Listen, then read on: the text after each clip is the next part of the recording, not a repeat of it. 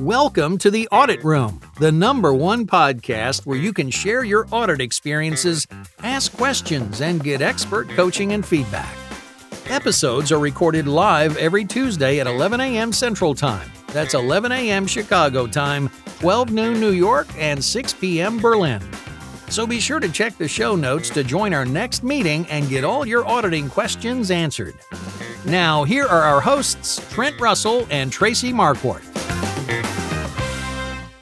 This podcast is brought to you by Green Skies Analytics, the services firm that helps auditors leapfrog up the analytics maturity model. Their approach for launching audit analytics programs with a series of proven quick-win analytics will guarantee the results worthy of the analytics hype. Whether your audit team needs a data strategy, methodology, governance, literacy, or anything else related to audit and analytics, visit greenskiesanalytics.com. This podcast is also brought to you by Quality Assurance Communication.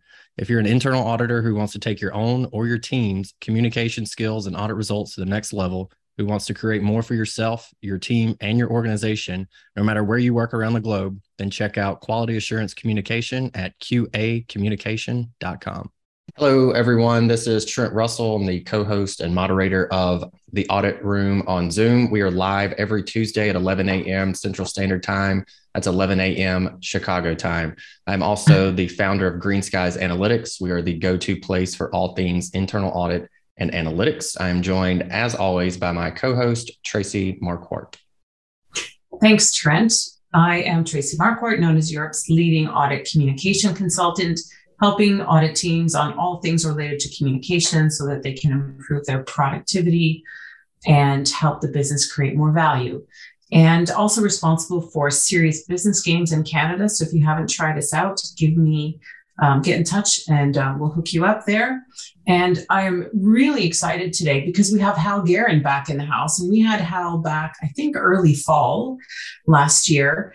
And as you all know, Hal is very, I would say, prolific on LinkedIn by anyone's standards, because I've seen your stats, Hal, on how many posts that you make. And I love how you track posts. And actually, my team is tracking posts now because of your inspiration. And Hal has been named by Richard Chambers as a thought leader 2 years in a row, which is quite an honor. So Hal, welcome to the Audit Room. Hey, pleasure to be here. Thanks for the invite. And Hal, we're talking about everybody. The title we have is Professional Development for Internal Audit. And I know some of the work that you've done with the C-Risk Academy. For those that aren't familiar, it's lowercase c and then RISK Academy. I think if nothing else, your perspective from your involvement with C-Risk Academy is one reason we wanted to have you on to talk about this. And then also just in general, when it comes to the world of internal audit, I feel like there's very few subjects that we couldn't just roll you out there and start pegging you with questions. So thank you very much for coming on. My pleasure. Roll me out on anything. All right. Ready to roll. All right, let's roll it then. Why do you think the professional development system for internal auditors is broken? There's a lot of things I could say about that. I'll start with two observations. One, I think, is that we have been for a very long time, because of certifications, acculturated to chase CPE.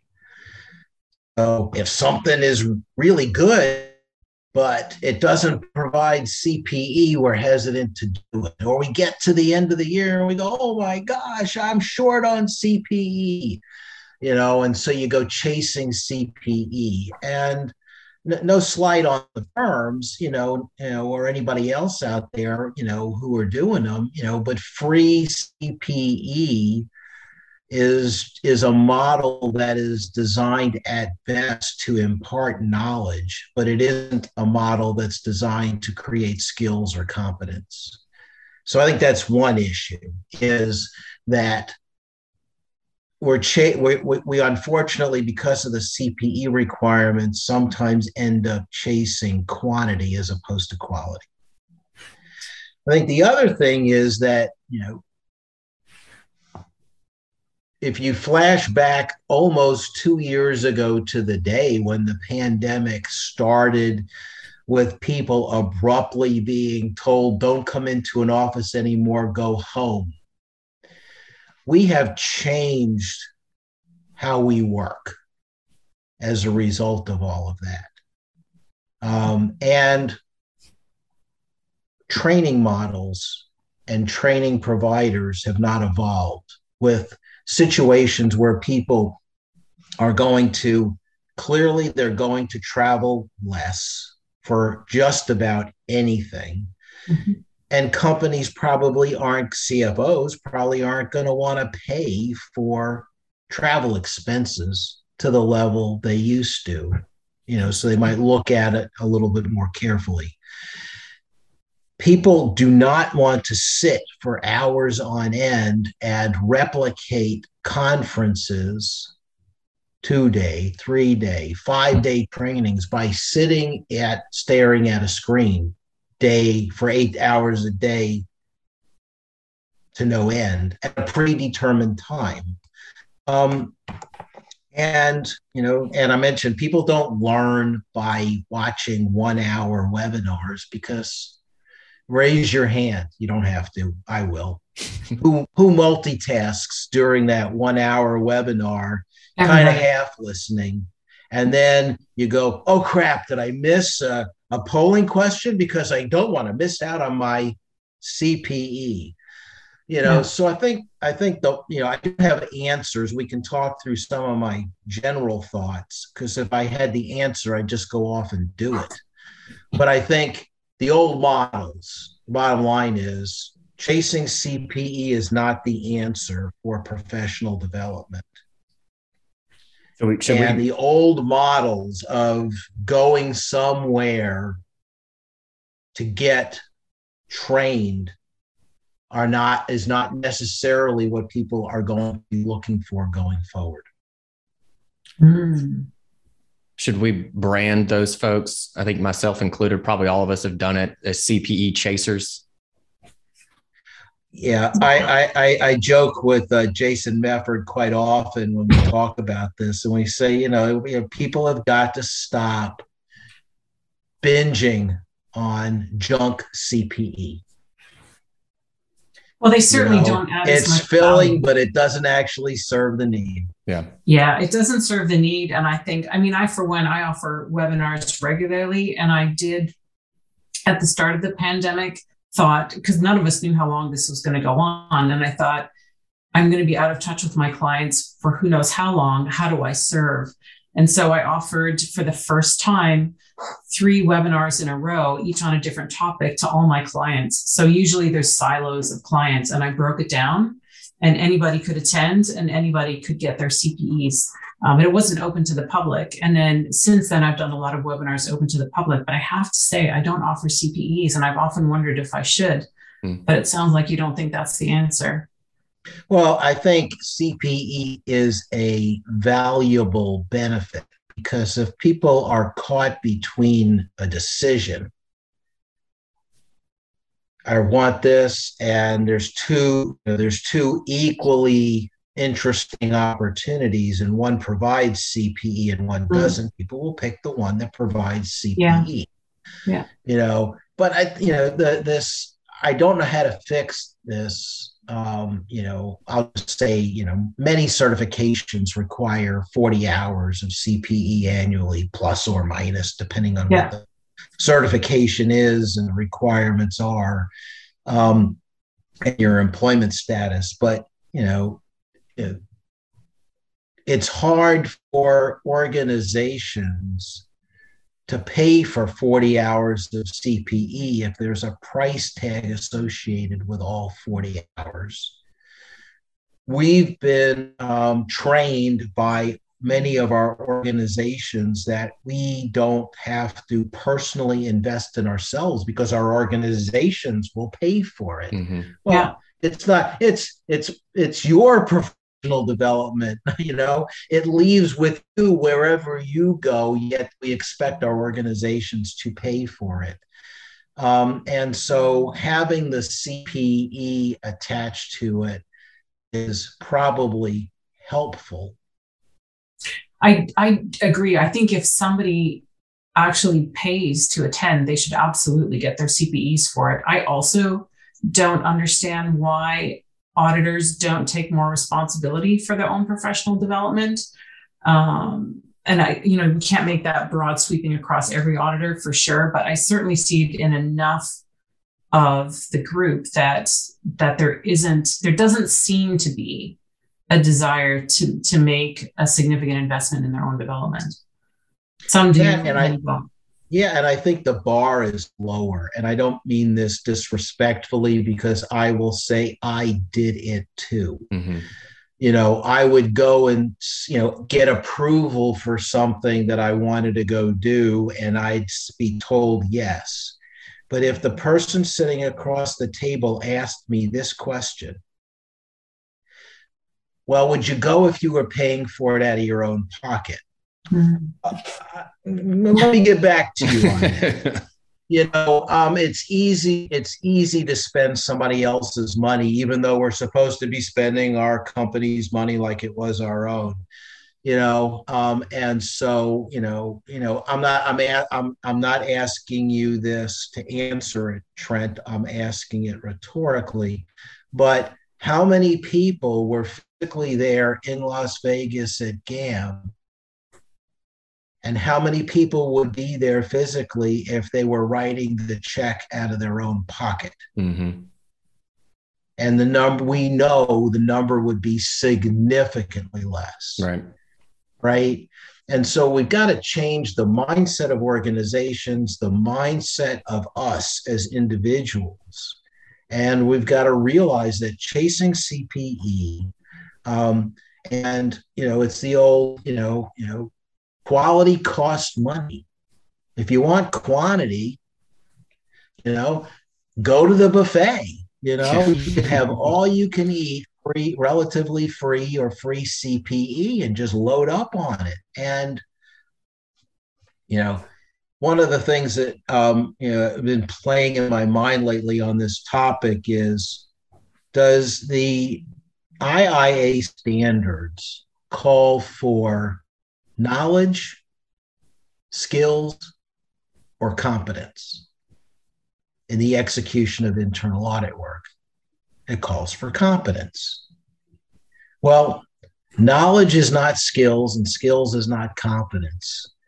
I use the example of, there was I couldn't get our weed whacker to work right, and I couldn't re-spool the line on it. And this is going to sound like a silly example, but I watched a YouTube video and it showed me how to do it. And I go, got it.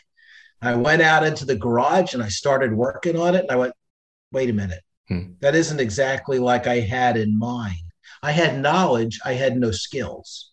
Yeah. Right? Yeah. So I took the video with me, and I'm tinkering and and it took me a really long time.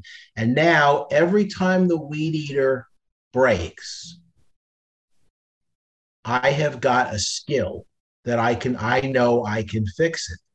Mm-hmm. But if the neighbor came over with his brand of weed eater that's completely different from mine, do I have the competence to fix weed eaters? No. The I standard calls for competence, and we chase knowledge. It's a complete disconnect. Yeah, I think so. One of the things we've got to figure out is, that learning professional development has got to have two other pieces that it doesn't have today in many respects. We watch something, we watch a webinar, we watch a training session, we go to a conference, we don't practice. We don't have the opportunity to practice and talk about it with others, at least. And we don't have a chance to apply it. And that's why I run everything is virtual right now. I've got a couple of in-person gigs scheduled in June, so fingers crossed those happen. But that's one of the things that I actually build into my online workshops. I've cut it into smaller chunks, and they actually have time off to put it into practice. And then they come back to another session and they've got to show us what they've done. They've got to present what they've done. They've got to explain why they did what they did. Otherwise, it doesn't work. No, it doesn't, or you think, you think you know it until you go to do it. Oh, yeah. And then you realize you don't. Let me just read a comment, if I may. I've got a comment from Ziva who said, I agree regarding the certifications. I thought about getting a CISA certification, but gave up that idea because I'm already CIA accredited and didn't want to have to report 60 or more CPEs a year. 40 CPEs is hard enough, right? And then Julio says, would love to see some project-based training programs, like getting 4 hours CPE after building a risk assessment, 2 hours after completing an audit report with certain communication objectives. Exactly. I love that. Yeah. Yeah, that's great for the hands-on piece. I always liked, one of the few things I remember from my stats class years and years ago was that you retain 95% of what you teach. And so I always like the idea of the organizations that, hey, look, you can go to this training. When you come back, you have to present absolutely your takeaways or how you implemented whatever it was. I know when I do sessions, I'll pick topics sometimes and I'm like, I don't know a ton about this. I know enough. And then that makes me go dig into it to make sure that I can figure it all out so that when I teach it to others, I retain it better. It's one reason I seek out some sessions like that. But and that's why I think that, to that, I think that this is going to be a little bit of heresy with regard to conference models. When you go to a conference, yeah, the keynote sessions are great. They should be entertaining, and all that kind of stuff and all that. And then you go to a plethora of concurrent sessions, one right after the other, right after the other.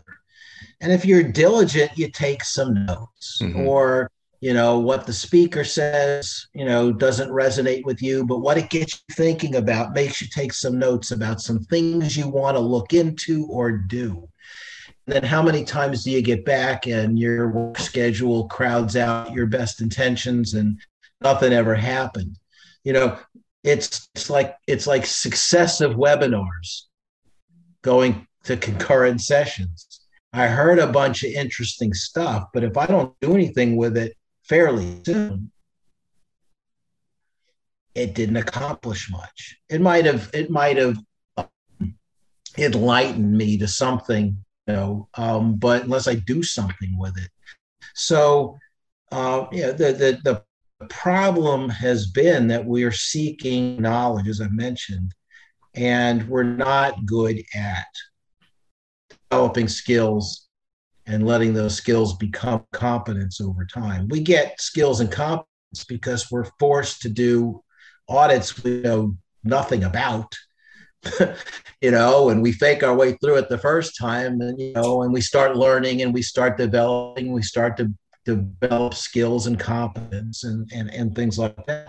So it's the repetition, it's the doing. And some of that I would call on-the-job training. When we're put into situations where we have to kind of figure it out. We have some of the knowledge. We may have some of this skill, but we haven't really practiced it enough or in depth. And so getting in there and actually doing the work is what's going to help us, as Trent was saying that as well, is it's going to help us be better at executing the next time and internalizing the ability.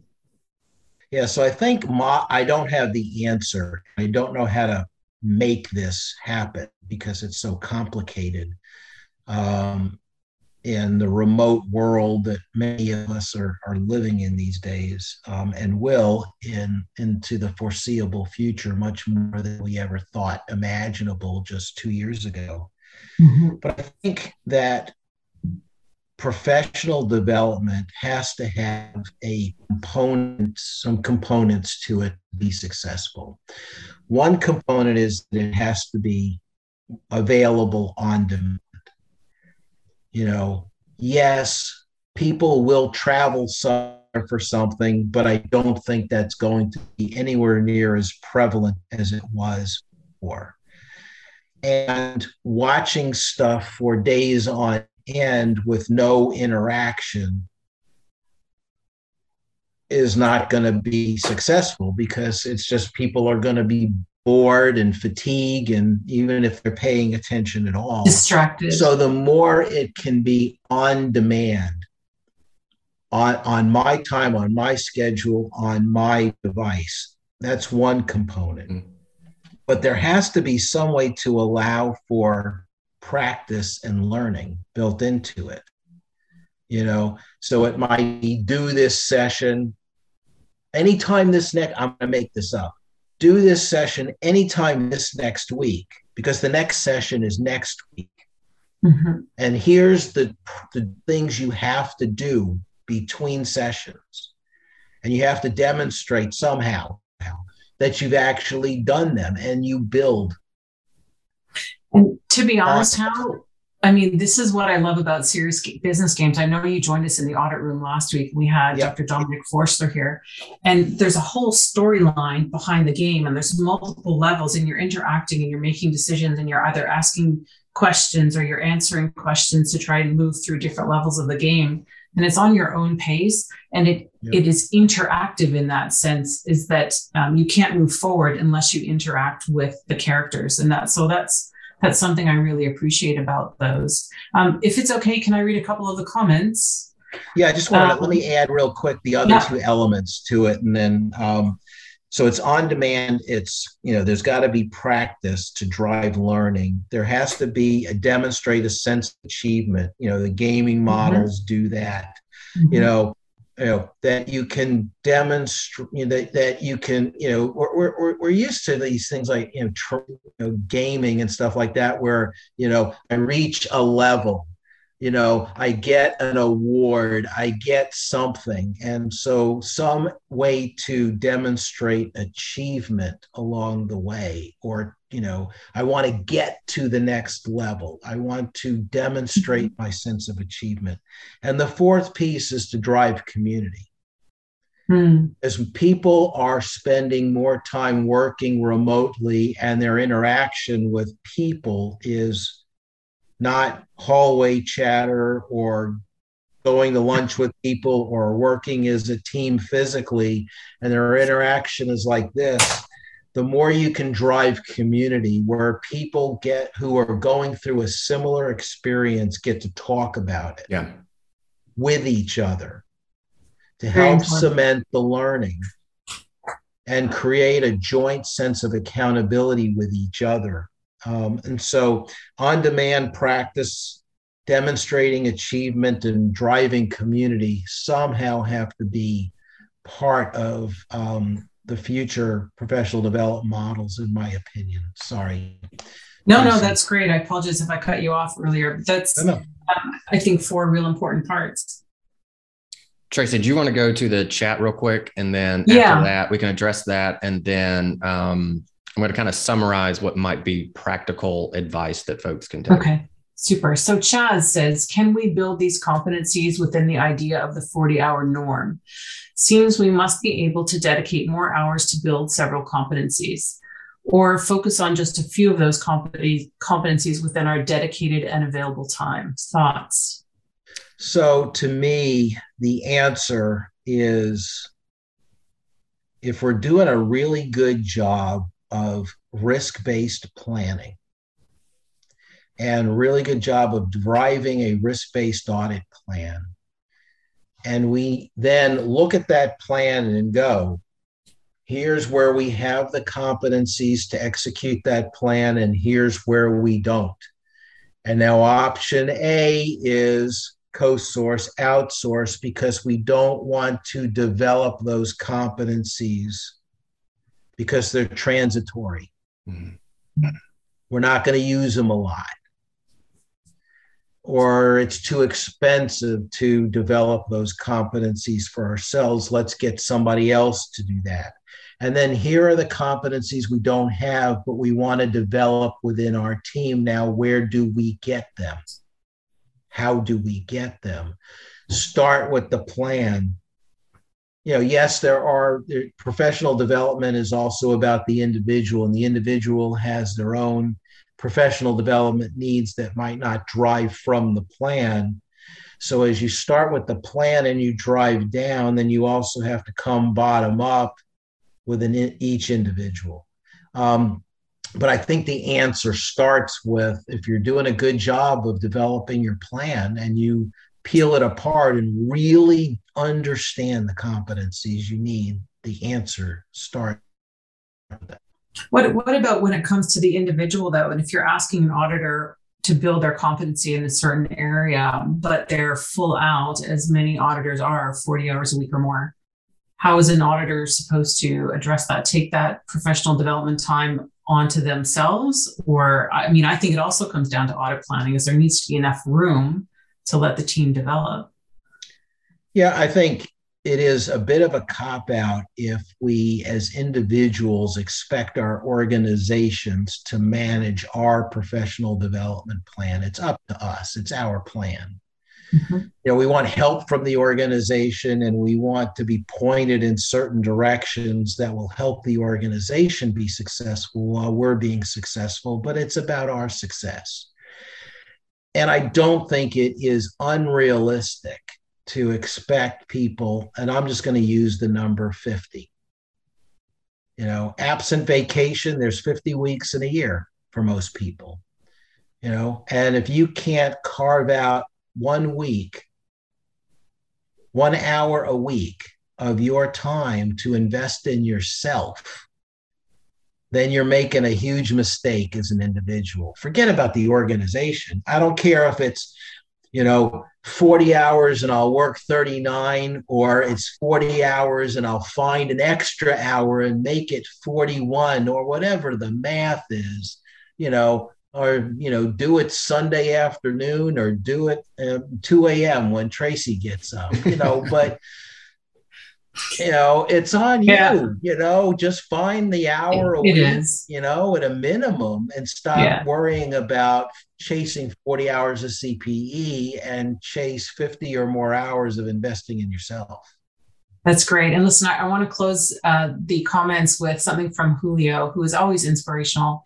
Julio says, I suspect it comes down to incentives. How many audit shops financially incentivize the team to acquire new relevant skills? ?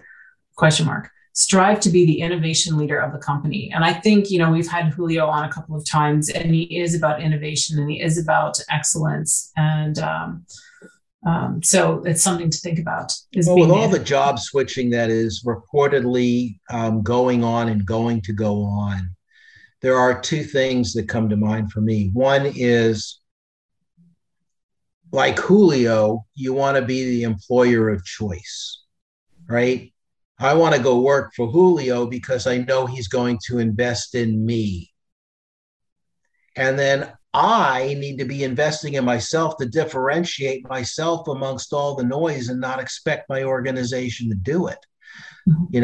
And so, don't, invest in yourself because you want to differentiate yourself in the marketplace. If it isn't just because you want to invest in yourself, how am I going to be better, different than the competition that's out there?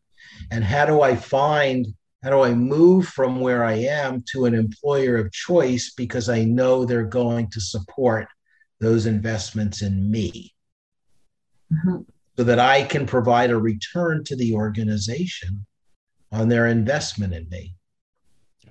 And that's where I'd want to work. We're coming up against time, but I did want to throw this out there and trying to leverage something that Larry Harrington talked about with us a couple of weeks ago. And then we had a question that kind of lends itself into this. So Larry was talking about writing your resume for 3 years in advance, or maybe 5 years in advance. And in doing that, you can do a skills gap assessment. Okay, if I want to do these 4 bullet points or whatever it is on my resume, I need to have these skills. And I know that there was a question about focusing on 1 or 2 things, or just kind of a shotgun approach to personal development. I like that idea of, okay, here's a 3-year resume. This is like the one thing that I need to be able to do to get there. That's my area of focus. To me, that makes sense. Are there any holes that you could poke in that? I'm asking, it would be good if you could poke some more holes in that, or just kind of give your general thoughts around that. And then we can kind of wrap it up.